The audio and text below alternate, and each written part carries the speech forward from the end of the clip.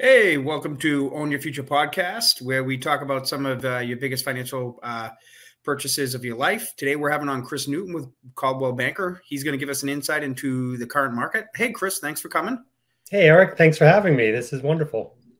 So tell the viewers a little bit about yourself, what you do, and how the market's going.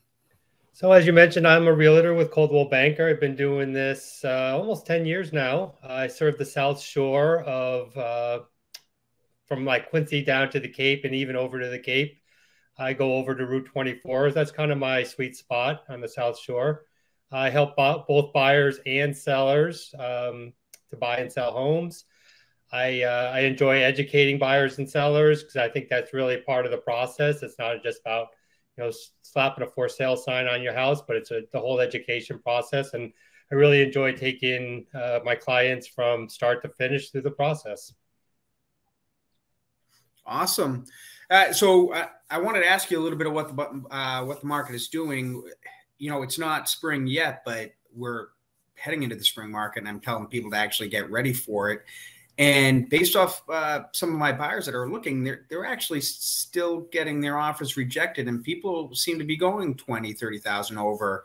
And that's a lot different than what we're seeing on the news. So can you give a little insight to what the market's currently doing right now? Yeah, I think a lot of it's regionalized. I think it's regionalized by town. In certain towns that are highly sought after, you might see those above asking price offers. If I'm seeing in a lot of cases, listings go on the market, and sure enough, within a week or two, that they have some price drops. So we're in a market adjustment now from where we were this time last year, and certainly for the past 3 or 5 years, it's been definitely a seller's market. Sellers were in control. They could pretty much price their home very competitively, or at the top end of the range, and expect multiple offers. COVID had a lot to do with that because there just wasn't a lot of supply in the market, and that's really what's been driving these bidding wars is a lack of supply. And how is the supply looking right now? It's low.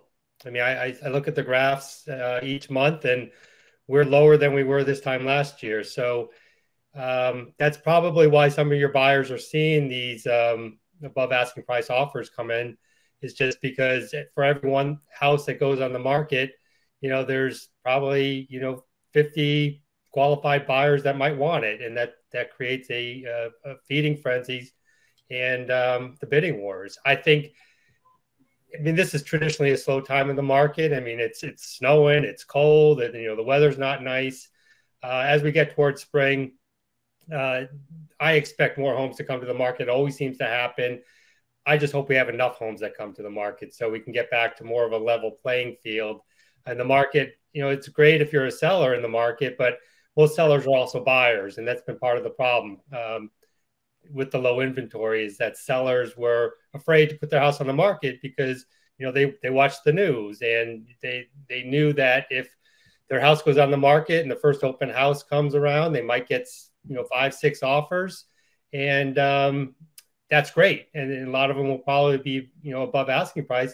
But now these sellers most likely have to buy a place, and unless they're moving out of state, or going into a rental situation, or some other, situation that gives them more flexibility, if they're buying in this market, now they're in that pool of buyers that are chasing the few homes. So it's kind of it's been cyclical. It's the fear of not being able to buy, which has been keeping inventory down in my estimation. Yeah, and the thing is like I don't see kind of any change to the inventory issue in Massachusetts anyways. It seems like we're going to have an inventory problem for at least the next 2 to 3 years, I would say. Do you see the inventory issue lightening up anytime soon? I do. I think it will lighten up. I think the rise in interest rates, while no one likes to see that, has helped. I mean, prices have come down a little bit. You go back to May, June of this past summer, and before the interest rates went up, homes, it was crazy. You would get $100,000 above asking price from some, of the higher end homes. and it was just insane. And then once the interest rates started going up, those type of crazy above asking price offers seem to really kind of tail off. And I had a specific example. This goes back to May, where there was a house. It was a short little cul-de-sac road in Pembroke. Most of the houses on that road are fairly similar. They were all built around the same time when the road went in. There's some differences, but basically it's 7 homes on this cul-de-sac. It's a nice cul-de-sac. Everyone's got a nice plot of land. This one house went on the market in mid-May before the interest rates went up, and they listed it at $660.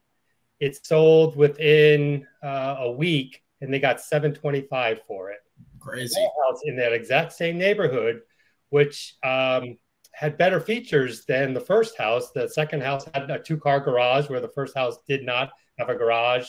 The second house had a deck and some other nice features that the other house did not have. That house went on the market also for $660, stayed on the market for about 35 days, and ended up selling for $635. And those were an example of 2 fairly similar houses that just hit the market, one before the interest rate hikes and one after the hikes. And it was dramatic to see. Yeah. It's funny. I had a home that was done in 2021, and it was basically $800,000 just about. And I just did the math, and based off the interest rates that changed, it would have had to been purchased for almost $280,000 less to have the same monthly payment as when they closed at the end of 2021. So it's kind of crazy how dramatic the interest rate shift has changed the payments. So with the shifting market, and even though we're still in a low inventory, what kind of tips are you giving sellers right now to deal with this upcoming spring market? Well, I think sellers, and that's a big part of my job, is setting expectations. The market is different, and once the spring does come, there will be more houses on the market, and sellers just have to understand that it has shifted. I had a couple of clients test the market this past fall, and this is after the interest rates have gone up. But, they're watching the news and they're thinking, oh, I could sell my home and get a small, pot of gold, by selling it to this high, crazy bidder who's going to put above asking price offer in. And they both put their house on the market with a price in mind that they wanted to get. And both houses stayed on the market for about a month and a half. And we did a couple of price drops, and they still weren't getting what they wanted, because their expectation was not in line with the market, the current buyer's market. They were both about, and these were higher end homes, so they were both about 75 to 100,000 above what the market would have paid for their homes. And I told them both, I said, if you want to drop it down to the proper level for this market, you'll sell it instantly, because they are very nice homes. One overlooked Cape Cod Bay. You could see the hook of Cape Cod, out the back window, that beautiful sunrises, beautiful home, but just not priced right, and the expectations needed to be adjusted. So my number one advice to sellers is talk to a realtor, get some comps, because now we've gone through about 6 months of lower sale prices. So the comps are starting to come in line with the market expectations out there, and work with an experienced realtor and set a fair price, and you'll sell your home. So you're talking about, getting comps and setting a fair price. Give people a little bit of an idea of, when you're trying to give a seller the proper expectation of what their house may go for in this market, how do you determine what is a good comp? And actually, we're using, abbreviations for some of our talks. So go into a little bit more detail what a comp is, and then how you actually go in to determine the market value of a house when you're going to a seller. Sure. A comp is a comparable sale. So comp is short for comparable. So you look in the market. I usually go back 6 months in terms of looking for past sales.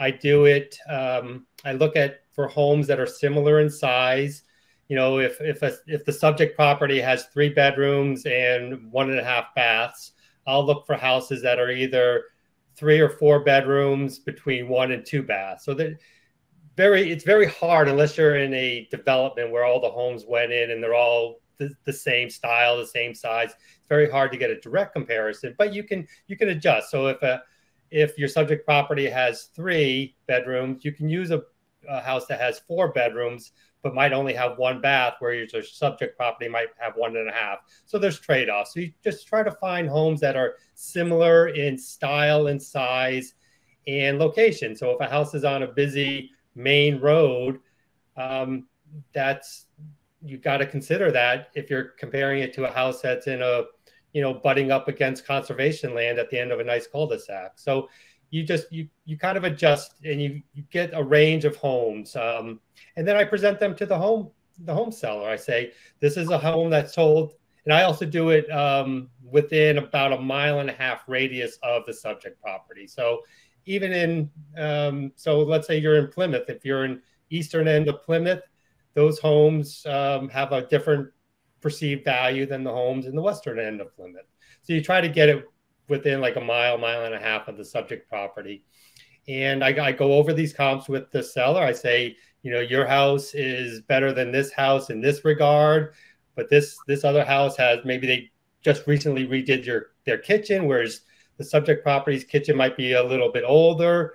And so you kind of walk them through it, and then you help them understand where their house would fall. And also you look at the age of the sale. If it was 6 months ago, that might be different than a sale that happened just a month ago. And so you have to educate the seller, like, yeah, this house sold for a lot of money 6 months ago, but the market shifted since then. So you kind of set the expectations and bring them into what a current buyer might be interested in spending for their house. So obviously with the past market, houses were going up in many cases higher than expected or initially thought of, and sellers are getting a lot, and then the market shifts and now sellers are getting less. Has there been a lot of pushback from sellers when you go to them and show them the value of their house, and they're like, well, I think my house is worth X, and you're saying, why? Can we list it for X? And do you talk to them about the risks of listing it for a different price than what you think you should sell it for? Yeah, absolutely. I have a nice graph that I got that shows if you price the house right, when you first list your house, you get all the eyeballs, right? It pops up on everybody's phone. Anyone who's looking for, let's say, a 3-bedroom, 2-bath Cape, and if that's what you're selling, it pops up on everyone's phone, like, this house just came to the market. So you get a lot of eyeballs on your listing when it first hits the market, and you want to capture those eyeballs. And if you price it too high, you're not going to capture the right set of eyeballs. Because if the house is, say, like, the market value is $350 and you try to list it for $450, people who are looking for a $450 house are going to want something more than what you're selling. So you're going to lose a lot of traction if you don't do it properly. Another challenge that realtors come up against is Zillow, right? Because Zillow has their estimates, and Zillow, is a public site that anyone can look up their own house, and you get the estimate of your house. Zillow is an algorithm. It's just a computer-based algorithm that's based on past sales and rough data like square footage and what town you're in.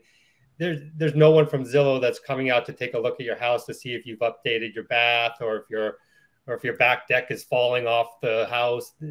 That's not factored into a Zillow estimate.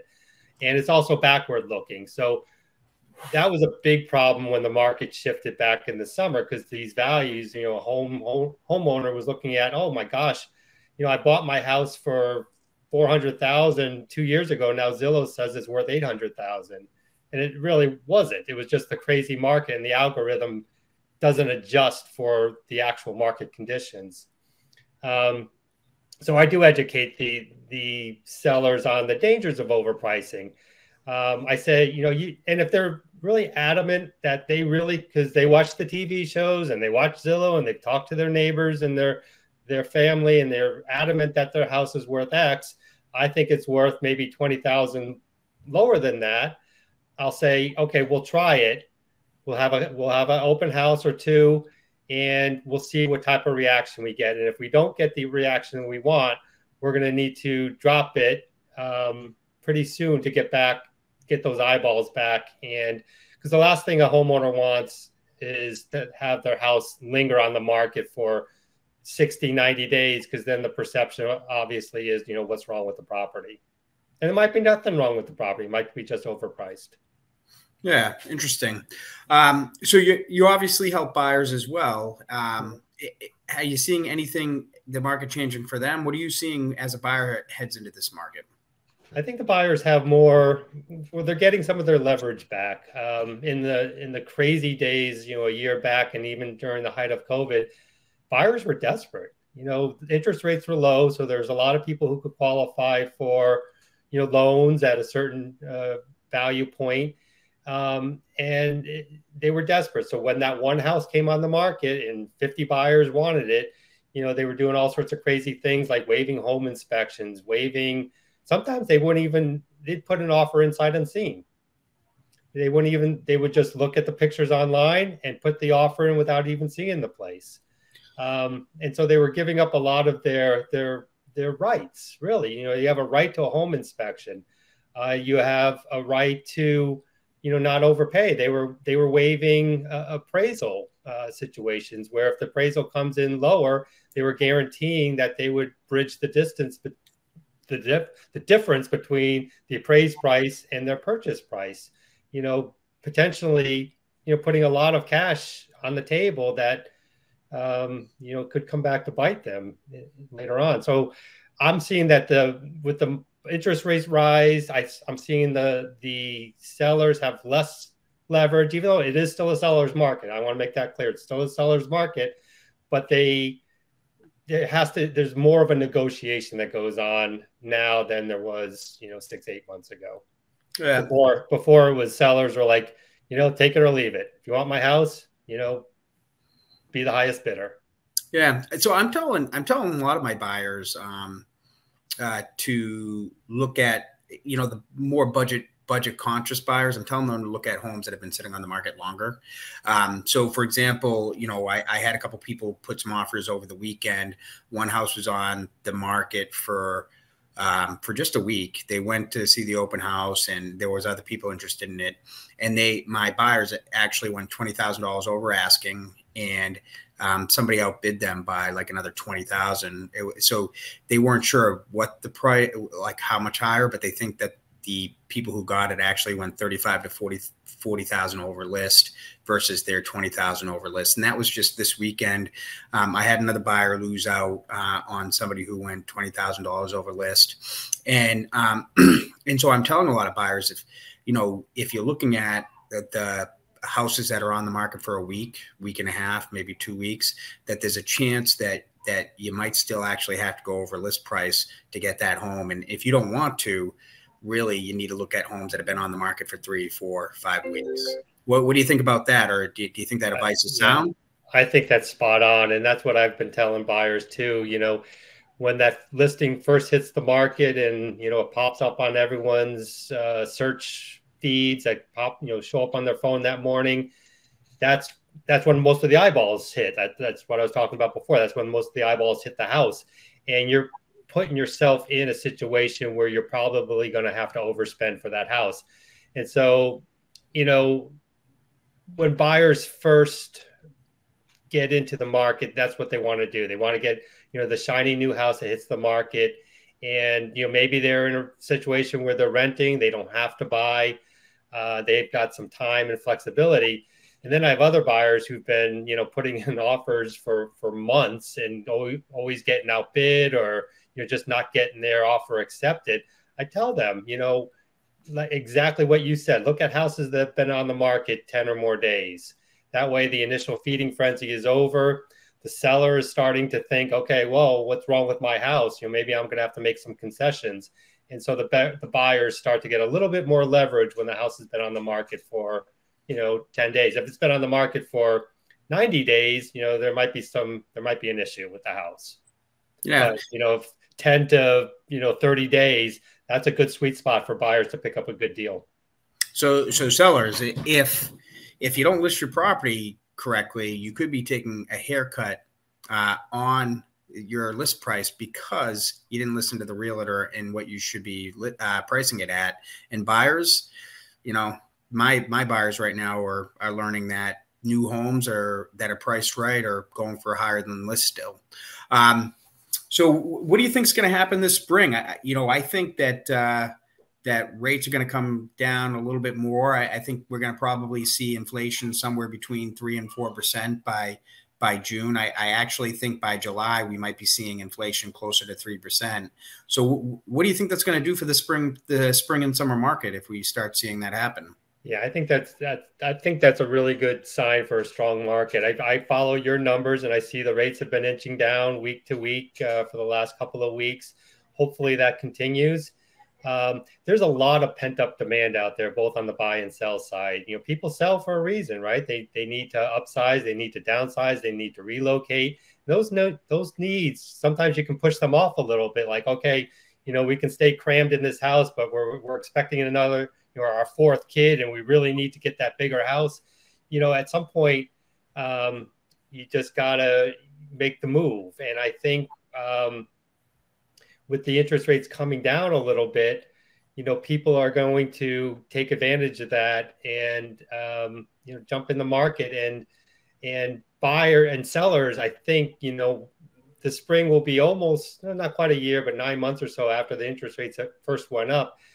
I'm hoping that the expectations that that they might have had a year ago are waning. Like my examples of my two clients who tested the market, and they were both ultimately 75 to 100 over what the market was bearing. That message is getting out there, and that buyers are more realistic, and we get more of a healthy market, because when there's more of a balance between buyers and sellers, that's when it's healthy. When it's completely one-sided like it has been, it's not a healthy market. Perfect. So if you were to give just if you were to say, hey, sellers, we want to sell this spring, what is one thing that you'd tell them they need to do to get ready to sell this spring?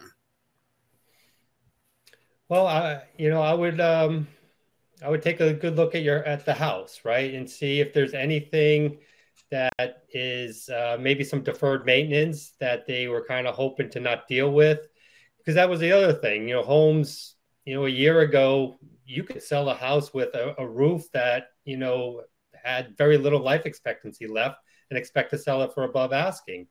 Buyers were that desperate; they were willing to take on your deferred maintenance and pay extra for it. Now, I don't know if that's going to fly. So I would have a seller really take a look at your own house as if you were the buyer. Look at the windows, look at the even the landscaping, look at the roof, look at all the heating system or the AC system or the bathrooms, and see if there's some little projects that you could do between now and then to spruce it up and eliminate that as a concern or a red flag for a potential buyer. That said, we still have an issue with finding the tradespeople, right? The contractors are all busy, and so if you do decide that okay, if I put in a new vanity in my bathroom, or it doesn't have to be a gut renovation, but you just spruce up some of the fixtures of the vanities, or line up your contractor now, get them on board, so by the time the spring it comes around, their work is done and you can get on with presenting your house. Now, is there anything that you ever tell sellers not to do? Like, hey, a seller's like, oh, I don't want to put my property on the market until I get this done. And do you ever say, well, you probably actually shouldn't do that and just put it on the market? Is there anything you tell sellers not to do before they put it on the market? Yeah, I tell them to shy away from like repainting everything. It depends. Like if their house is really bold colors, deep reds and blues and oranges, you might want to repaint those rooms to get a more neutral. But barring that, I tell them not to worry too much about the painting and too much about the rugs, because a new buyer is probably going to repaint, because your color scheme that you love in your own house may not be the color scheme that the buyer likes. And so you could spend all this time and effort and money to replace the rugs and paint the walls just to have the buyer come in and say, well, I love the house, but I hate the rugs. I'm going to rip them out. So it's basically wasted money. But obviously, if there's any safety concerns, like check your attic, see if there's might be mold up there. Mold remediation is not that expensive, and take that off the table before people start coming into your house. Those things I would definitely take a look at. Again, mold remediation is $1,000. Take care of it, get it done. Have your septic tested. Have that tested now, because the last thing you want to find out is after the P&S, you get the have the Title V inspection done and you find out your septic failed. That's a rude awakening for both the seller and the buyer. So get that done ahead of time. It's $400 or so, $500 to have your septic tested, get a Title V. The Title V is good for 2 years generally. You have that in your pocket. So those are the type of things I would do ahead of time. And like I said, the walls and carpeting and stuff like that, I would defer on, and because the buyer will probably change that. Now there are some good times and bad times to get your septic tested, right? Like if it's been raining a while, you don't want to get your septic tested because they do a perk test. Is that right? Yeah. I think there definitely are. I'm not the septic expert, but I would if I were talking to a seller, I'd say, I've got a couple of people or a couple of companies that do Title V inspections. They're excellent at what they do. Give them a call and schedule it. And the Title V people may say, well, we just had a boatload of rain. Let's put a shit off for like a month or whatever they say.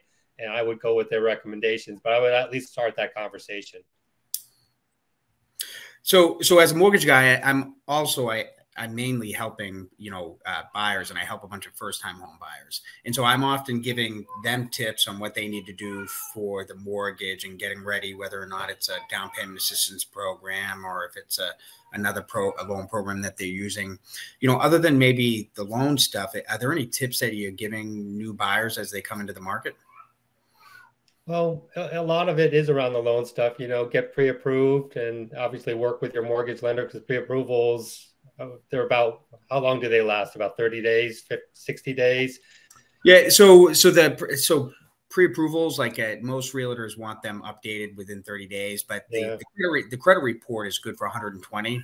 And so I usually tell people, like, if you need an updated letter, just let me know and I'll press a button and I'll print you an updated letter. But I say, hey, credit report's good for 120 days. And, as long as, you didn't get fired or get demoted and your job is the same and your income is the same, then we're pretty good to go. And so really, the only other thing we need to check is to see if interest rates changed. And that was probably over the summer. That was probably the biggest change, because as rates went up, people's purchasing power went down.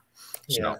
And I would also tell buyers, start putting a list together of things. When you're looking for a house, what's your ideal house? Put a list together. Like, do you want a basement? Do you want a fireplace? Do you want a garage? And make a list of the features that you're looking for. Do you want to be in a neighborhood? Do you want to be close to the highway?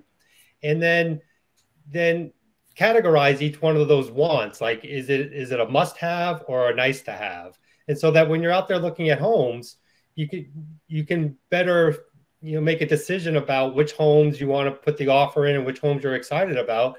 Maybe this house, maybe you really wanted a fireplace, but this house that you're looking at has everything that you want except for that fireplace. Well, maybe you can give up the fireplace for now and still be happy with your home. So I think that list ahead of time, talk if it's a couple, get on the same page, make sure you're looking for the same type of house, because I can't tell you how many couples I've worked with where the husband wants one thing and the wife wants a different thing, and it just makes the whole process a lot more difficult. So get on the same page, kind of designate what you must have in a house and what you would like to have, but not critical. Yeah.